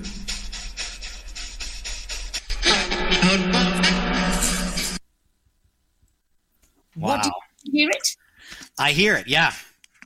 I mean, that's pretty great. It's that's pretty great. Yeah. Wow. And I was full of mixed emotions when I heard that. I didn't know whether to laugh, cry. I had a whole host of different things that just ran through my head. I'll bet. And you can hear the electronics in the voice. Yeah. And that's the only one that's kind of clear. I've had others as well from my cell phone, which I cannot hear audibly. I have to send those off to Tony. What he does is he puts them through his device with certain software and then sends them back, and I can hear the responses. But I've had quieter ones where my dad has said, I won't leave you. And, I'm you can hear me talking on my phone, asking my dad, I hope you're okay, Dad. I hope everything's okay over there. And my dad responds, I'm all right. Yeah. But in a whisper. Great. Yeah. Those are too soft for me to play. You wouldn't be able to hear them. Yeah. Tonight. But is it something, now you've heard that from my dad, is it something that you think you'd try yourself? I would try it. Yeah. There's a scientist named Dr. Gary Schwartz out of the University of Arizona, and some of his research has been maligned. Some debunkers have tried to poke holes in some of the methodological, some of the protocols. They have found some holes in it. And so a woman named Dr. Julie Beischel, who worked with him for a long time, she plugged those holes and did her own research and is still getting positive results. But anyway, whether or not you take how heavily you weight Dr. Schwartz's early studies in mediumship, what he's working on right now, has been for the last few years, is something called the soul phone. Are you familiar with this? I am not familiar with that, no. Yeah, they're trying to come up with a process where basically our loved ones can use instrumentation to talk to us in their own words. Really? Yeah. By basically, in one of the iterations, it was kind of like having a keyboard set up, and they would basically use their energy to somehow let us know which letter it was that they were trying to type. So it's something that they have been working on. But that would be the dream, right? To be able to just pick up a phone and call the other side. Oh yes. And sometimes the voice though is going to be different too because of the frequencies. They're on a different dimension. Yeah. So you are going to hear certain electronics. Yeah, I mean. I don't know. I'm not familiar with the science of how those boxes work precisely. I know the theory is that if you have any sort of white noise, right, just kind of non-defined noise, they can use that somehow to make sense out of it in a way and use words. But as you just said, now, some of what I'm going to say now is not scientifically based at all. This is coming from what I have been told by supposed spirit people speaking in their own words through a medium. Okay. But what they say is that, in the place where my dad and your dad is right now. And of course, we hear this a lot from people who have near-death experiences. Words are typically not the mode of communication, right? Words are far too limited. And we communicate via telepathy, via thought, right? That's right. Via That's right. feelings.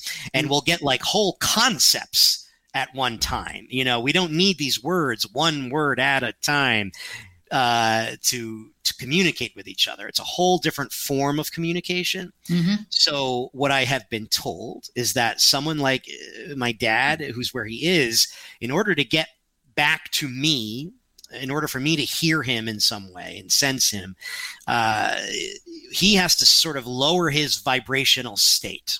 According to the spirit world, yes. Once we leave these dense bodies and the sort of dense vibrational level that the physical reality that our eyes and ears see and hear, once we leave that, we're vibrating at a much different level, and you kind of have to raise our vibrations a bit and lower theirs a bit and kind of meet in the middle in order for these communications to happen. So it would make sense to me that, your dad wouldn't necessarily just sound like himself as he's using what I'm sure look to them like pretty rudimentary forms of communication from that side, where from you're that going side of things, like heart to heart, and so that's right. Yeah. Well, I'm going to try to find out more about that soul phone, and I shall certainly talk to Tony Rathman about it. I don't know if he's heard about the soul phone.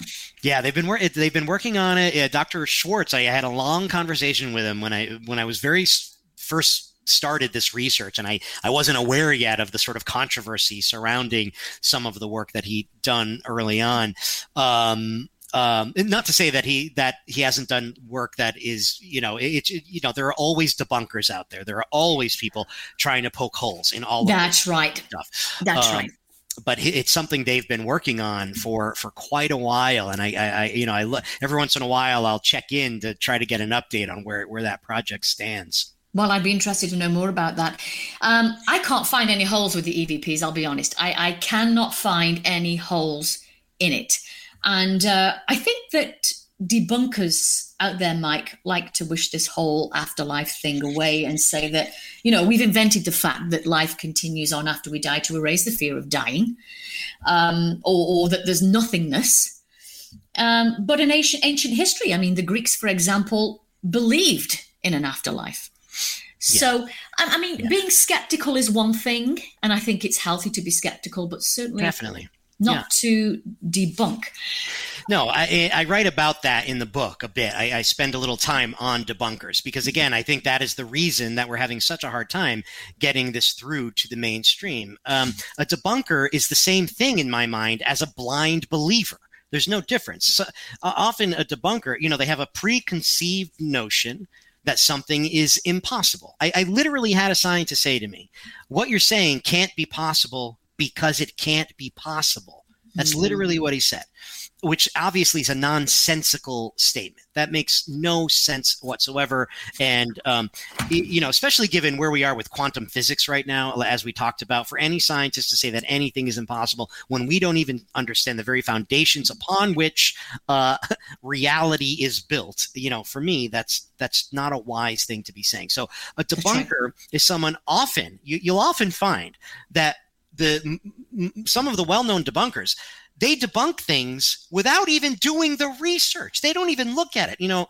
There's a guy named Michael Shermer, right, who is the editor of Skeptic Magazine. He's probably right now one of the most well-known skeptics on the planet. Now, I disagree because a skeptic, as you said, I think it's important to be skeptical, simply meaning that you're being rational. You're being rational and you require evidence before you believe something. That's correct. Once you see the evidence, you accept it. That's the point, right?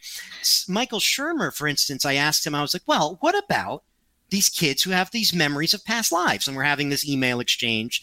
And I write about this a little bit in the book as well. And he says, well, the most famous case is this kid, James Leininger. And that's probably the most well-known case, certainly here in America. And he went through the talking points that skeptics use for why that is probably nothing.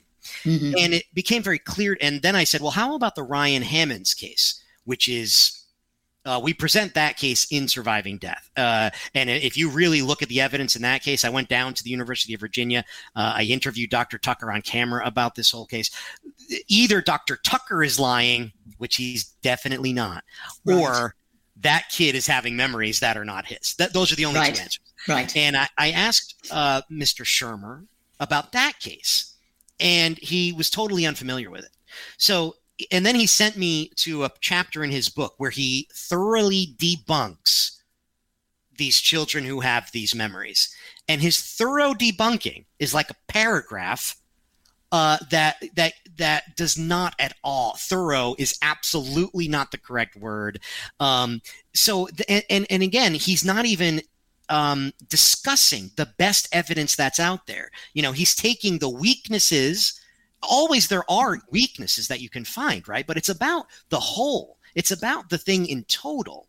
And he's completely avoiding the stuff that he cannot explain. The stuff that he cannot explain, he simply leaves out, which is intellectually unfair, I think. Shying away from it.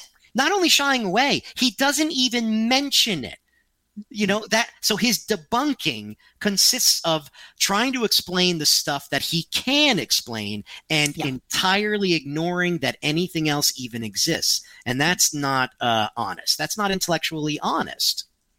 That's correct. I totally agree. And you have to be as honest as you possibly can when researching this kind of subject. Yeah, you have to. All areas. You have to be open to the evidence that's out there. You can't just say, you can't pick and choose the evidence that you want. That's right. You can't do that. Yeah, you can't cherry pick. If information comes in that means that your equation is wrong, it doesn't mean that the thing that came in is ignored. It means that you have to now adjust your equation to fit the new observation. Thank you. That's correct. Absolutely. I just want to remind our viewers and our listeners, you can call in right now if you would like to ask Mike a question, or if you've had communication from a loved one who you've lost, whether it's switching on of lights, leaving you feathers, pennies, sending you butterflies, dragonflies, you name it. We're here to listen, and that number is 855-472-5483. And once again, that number is 855-472-5483. 3. And I'm sure you've heard about this, Mike. Robert Bigelow has a new venture to study the survival of consciousness, of after death, I should say. And he set up this competition with quite a big monetary payout for the best evidence of survival of consciousness. Now, I was going to enter my information in the competition, but you can't submit evidence if it's already been out there in the public eye, which I was a little bit bummed about because I would have loved to have done that. Yeah. But, I've played the EVPs. I've got the book out there with information. And obviously you couldn't be involved with it because of your book, right? I think I could have been, Leslie is a good friend of Robert Bigelow, and she mentioned it to me that he was holding this contest, which I'm so excited about. I can't wait to see what shakes out from this whole thing. But I just felt like there are people who are real scientists out there that have real evidence, and I felt like my work is so casual compared to some of the stuff that's out there. So, I did not apply, but, I probably should have. Well, yeah, I mean, I would have done it had I have known that we could, have done it. But it's, it's going to be intriguing to see the best evidence that Can't wait. Oh, I can't wait. I'm so excited to see who's got what. I don't know how they're going to do it, but yeah. We do have a caller on the line here. I'm going to add Bill, my producer, and we have Ronald on the call. And so I think that my producer is going to connect him for us, and I believe it's. He is on. So can you hear us, Ronald? I can hear you, yeah. Hello. He can hear us. Do you have a story to share, or do you have a question for Mike? My mom passed in February 1st, and I always feel as though she's with me. I don't know if that's something or not. I go a day, there's not a day that I go that I don't remember her as being my mom, if you know what I mean. I always have good memories of her. I had this unrelated knife that I had in the silverware drawer that would always wind up in a weird position. Either, like straight up and down, on the edge, instead of laying on the side, or it would be moved from one counter to the next counter, which is no way that it could be moved. Now, she had no connection to the knife. The only thing is maybe she was just trying to tell me that she was there, Maybe so. What do you think, Mike, on that? Yeah, I think, I think that the ability to communicate from the other side is sort of a skill. And I think it's something we kind of have to learn. And I think some people are better at it than other people. I think my dad, it might be like on this side, some people can throw a 95 mile an hour fastball and some people like me cannot. And I think my dad happens to be extraordinarily good at communicating in these multiple different ways. And yeah, for someone, maybe moving a fork or a knife or something like that, that's the thing they've realized they can do right now. So there's the potential for, nothing can be ruled out. And if that you did not move that utensil, and if there's no one in your house that did, maybe that could very well be a little wink, a little hello from your mom. Sure. Mm-hmm. What do you think about that, Ronald? I want to say thank you. And I want to say, I just want to say thank you, Tracy, for your show. Thank you, Mike, for all of your hard work that you're doing with everything. And, made me more of a believer than what I already have been. I've never been afraid of death personally. I've always known that there's something else besides this 75 or 100 years that we have. I know that there's more, there's more before we get here. There's more after we leave. So, there sure is. I'm not afraid of it. You gotta be willing to step through and go on and move on. And of course, we miss our loved ones, miss our family members that we have that passed on. But we gotta remember they're waiting for us to get there. Okay. Absolutely. Well, thank you for your call, Ronald. Yep. Thank you for your story, and thank you for calling us here tonight on KGRA. We appreciate that. Thank you. All right. Thank you. Bye-bye. Thank you. Good night to you. Yeah. So there we have it. Like I said, Anna, I think it was in our chat room, who had the spoon that was being bent in the drawer. Right. And there we are with Ronald talking about knives. So, yeah, they can do anything. They can move anything that they wish to. You know, I will say this, Mike. When I spoke to John Edward, he said to me, one of the easiest ways to connect with a loved one is to actually write them a letter, because they do see it and they do read it.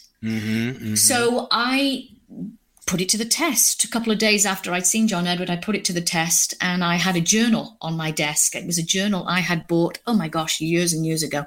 And it's a beautiful journal, and I didn't want to use it for just any old thing. So when he was telling me this, I thought about the journal in my head, and I thought, I can use that. That's for Dad now. So I started to write my dad lovely, beautiful letters in there. And I can honestly say, hand on heart, within a 24-hour window, my dad flipped the light on to let me know he'd read it and he'd seen it. That's so great. That's so great. You know, someone that we cover in the series, his son passed. And one of the things that he started to do was that he started to write a letter to his son. And then he noticed after a while, he was like, I wonder if my son can respond. And his son started through his hand, so he left his own hand on the paper, but his son started to write back to him, he now believes. And there's a whole lot more connected to this story that leads us to believe that something genuine is happening there. But there's something called automatic writing. Which is another form of mediumship, where the spirit world apparently can take control of a hand and use it to write. And we have some real extraordinary cases of this. Like, for instance, a medium writing with two hands at the same time. Oh, boy. Two different spirits, Tracy. I don't know any human brain that's able to do that, and the medium, like, her head is down on the table. She's passed out on the table, and she has two helpers, and they're replacing the paper. As she gets to the bottom of a page, they replace it, and her hand goes to the next very quickly. There are some extraordinary things out there. People have got some gifts, haven't they? Mm-hmm. They really do. I mean, how the heck does that work? Unbelievable. Oh, boy. Unbelievable. We have another caller on the line here for us, Mike. Anna from Canada. And let me bring Anna on here. Hello, Anna. Can you hear us? I can. Just to finish the story on the spoon. Oh, yes, you're the spoon lady. Yes, I called my brother right after I found it and asked him to check his spoon drawers to see if he finds any spoons bent in his drawer. But to carry on with people coming forward and talking too. A friend of mine's son came here to visit me one time, and his mother had given me a beer stein, an Auschweiser, whatever, the beer, the beer, right. Whatever.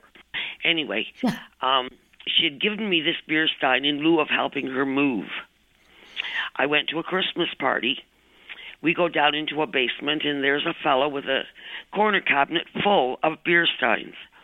So I offer him the beer stein, ask if he'd like to buy it off me because he had a cabinet full and I had one. And luckily he said, no, thank you. And I went home after the party, looked at the beer stein, and the beer stein said, you can't sell that. It belongs to Aunt Mary. Well, Aunt Mary is this young lad's great aunt. So wow. The next day, I'm good friends with Aunt Mary. So I call Aunt Mary, and I said, Aunt Mary, I've got a beer stein here. And I said, I tried to sell it last night, and luckily the guy said no. And when I come home and looked at it, it said that it belonged to you. Now, her niece had given it to me, remember, in lieu of helping her move from Aunt Mary's house into town. Right. Now, Aunt Mary was going through chemotherapy and all that stuff, so she was just getting well. And she said, you know, Anna, I think I've got a stein like that in the basement, but I can't get down there because I'm not well enough yet. But when I do, I'll call you. So about 3 weeks later, the phone rings, and it's Aunt Mary. Sure enough, that's her beer stein. Oh, okay. Fast forward 10 years, maybe more. Michael is sitting here in my living room visiting. Aunt Mary has passed. His grandfather, who I also knew quite well, have also passed. And the beer stein is still sitting in my china cabinet because Aunt Mary had told me to keep it. It's safe with you, she said. Just keep it. That's amazing. As Michael and I are sitting chatting, Aunt Mary and Jack come forward and ask me if I would give Michael the beer stein. And I kind of looked at Michael and thought, well, all right, guys, how the hell am I going to tell him this without him thinking I'm retarded?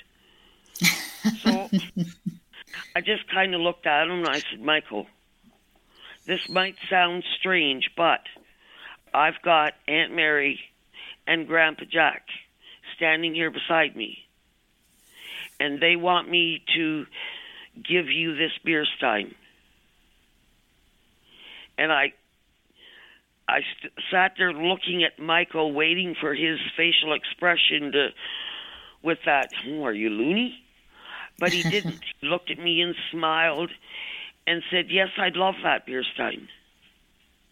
And as soon as he said yes, Aunt Mary and Grandpa Jack went back to where they were. Mm-hmm. I've also got a necklace that also belongs to Aunt Mary that was also stolen from her, that I also have, that Michael doesn't know he will also be getting. Oh. I still have beer stein. He's not going to take it until he is perfectly situated. And he knows he's safe with me. But yes, I've had many people come forward. That's fantastic. And how does it make you feel, Anna? You are a believer, I take it. Well, yeah, because I've been doing this for a long time. I have many stories that, like, totally baffle me. You know what I mean? And when someone said, how do we get that information and how do we know it? And I've never been able to answer that question when, like, I've had people call me a witch, literally a witch, for telling them things that come true. And I've had people hide their hands because they don't want me looking at their palms because they're afraid of what I might see or what I might say.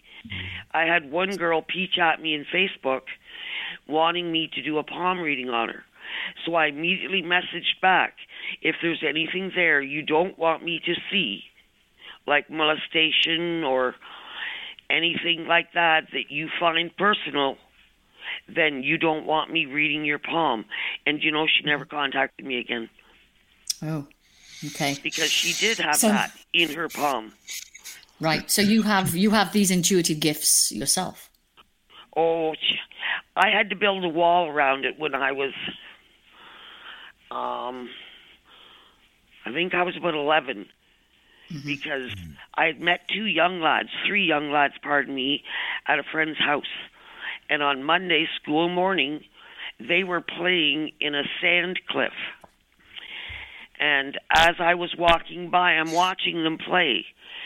And as an 11-year-old, I don't know why, I walked over to them and told them to stop what they were doing because they were going to die.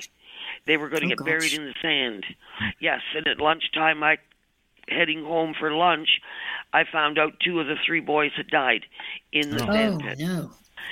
And, of course, I didn't tell a soul. I didn't tell anybody. that scared the hell out of me. So I started building a wall around, because that's pretty scary information for an 11-year-old to receive. And who do you tell, and who's going to believe you? Yeah, right. That's right. Yeah. You said that. Wow. Well, thank you for that story, Anna. Thank you for calling into us tonight. We have to let you go, but thank you so much for sharing your experiences with us. We appreciate that. Right on. If you want to hear more, I've got many that will baffle you. Oh, I'm sure you have. Could you call us back at another time, maybe? Oh, I can. Bill's got my cues. Okay. Well, we appreciate you calling in. Thank you so much, Anna. All right. Peace out. Bye-bye. Yes. Have a great evening. Thank you. Wow. So there we have Anna from Canada with some stories there, with an intuitive ability of what she's experienced. Yeah, I think it's interesting what she said. First of all, poor Aunt Mary. Everyone keeps stealing her stuff, her earstein, her necklace. But something that she said that's interesting is that she felt she had to build this wall around it. And I think that, that might be a bit more common than we realize, because, again, it's not something that is talked about openly often in our society. And we tell our children, for instance, if they have an imaginary friend, maybe, that's silly, and no, they don't. I've heard from other mediums that it can be very easy for this ability to sort of be tamped down. Even by their own parents. But in the case of the last caller, I can imagine dealing as an 11-year-old with that type of information, and it can be frightening. So some people, I've also heard that the fear of the ability, they end up shutting it out themselves. That's right. And this is every reason why, people call other people witches and things like this when they have those gifts. Of course, they're not witches. They just have the ability to do what they do. Right. Interestingly, Mike, before we took the two calls there, you were talking to me, and I saw behind you a piece of paper. It looked like paper that just drifted off from behind you onto the floor. Really? Yeah, on your opposite side. And I wondered if your cat was up there doing something naughty, something that he shouldn't be doing. But no, I didn't see any cat. But I saw some paper drift down. Something drifted onto the floor. And I wondered, I just wonder if maybe your dad... I'll have to watch that back. It could be. Yeah. It could be. So... I just had to get that in there. In a previous interview, he turned off a light in the middle of the interview for no reason. So did he has a little bit of a history of something that could have been him. That's fantastic. Hey, let me ask you this. What is your belief about ghosts? Yeah, I mean, I think there are so much anecdotal evidence, and people don't like using the word anecdote and evidence together. But in my opinion, if, we use people as witnesses in the courts of law all the time, right? We use eyewitness testimony all the time to convict people of crimes. I don't see why we should rule out eyewitness testimony in cases of science and trying to understand how the universe works. And there's so much anecdotal evidence that ghosts are an actual phenomenon that sometimes happens. Now, the word ghosts, of course, what exactly does that mean? I don't know, but something happening that science cannot explain in people's houses. I think there's ample evidence for that. I have to agree. And I've seen a ghost myself. I was with someone when I actually saw that, and it happened to be headless. Oh, goodness gracious. Well. Yes. Too long of a story to go into now as we're... Was it on a horse? Was it riding a horse? Actually, no. Okay. This was inside the Guildhall School of Music and Drama where I was studying, and I'll tell the story real quick if you like. We were there was myself, there was my best friend. We have 3 minutes left of the show, so I got to wrap this up really fast. We were musicians at the Guildhall School. My best friend was a guitarist. We had a couple of friends that were also musicians that played various instruments. One of them, named Gary, did hypnosis as a side interest. And he said to me and my best friend at the time, why don't I demonstrate this to you? We'll go into one of the rooms at the Guildhall School and I'll demonstrate with our friend Howard. And we did that. So all four of us went along. Great big room, no windows in the room, velvet curtains hung from the ceiling right down to the floor to muffle the sound of people practicing. There was a grand piano in there. There was a harpsichord. There was a wall of mirror so that the opera singers could see themselves singing and practicing. A row of chairs was in front of that mirror. And then there was a row of chairs along the opposite wall where myself and my best friend sat, and a row of chairs along the other wall. And Gary is hypnotizing Howard. He's saying, you're under a tree. I'm taking you back to when you were 5 years of age or 3 years of age. You're going to feel very tired. You're going to go to sleep. He did. Howard fell back. Luckily, Gary caught him just in time and laid him down on the floor. And something caught my attention by the mirror, Mike. And when you do that double take, and you look again, and I couldn't believe what I was seeing. My heart was pounding out my chest. There was a woman sitting on a chair, dressed in modern day clothes, black high heel shoes. She got her hands clasped around her knee. Her knee was, got her legs crossed. Her hands were clasped around her knee. She got a black skirt, a white top, and a white belt around the waist. And above the shoulders, there was no head. Oh, wow. And get this, there was no reflection in the mirror either. Wow. So I couldn't believe it. My heart was pounding out my chest. I'd never seen anything like it. So it was incredible. When we got outside, we had to lock up because the caretaker was coming. But my best friend said, he was the first one to say, did anybody see anything in there? And I looked at him and we both said, a woman by the mirror. Goodness. So, that would be my last time practicing the harpsichord in that room, I'll tell you that. Oh, yes. Wow. That was over and done at that point. Yes. So incredible story that was. Incredible experience. But we are out of time, Mike, and I want to thank you for being our fabulous guest tonight. It's been wonderful talking to you for these last 2 hours. I just want to pull up your book once again, Love from Dad, How My Father Died, Then Told Me He Didn't. And also your other one, Life at Hamilton, as well. Where can people find your books, Mike? They're both on Amazon.com or at my website, MikeAnthony.com. Okay, Mike, and we just put it up there on the screen. I hope communication with your dad still continues as it does for me to this day. Yeah. We'd love to have you back on and talk more about that. Anytime.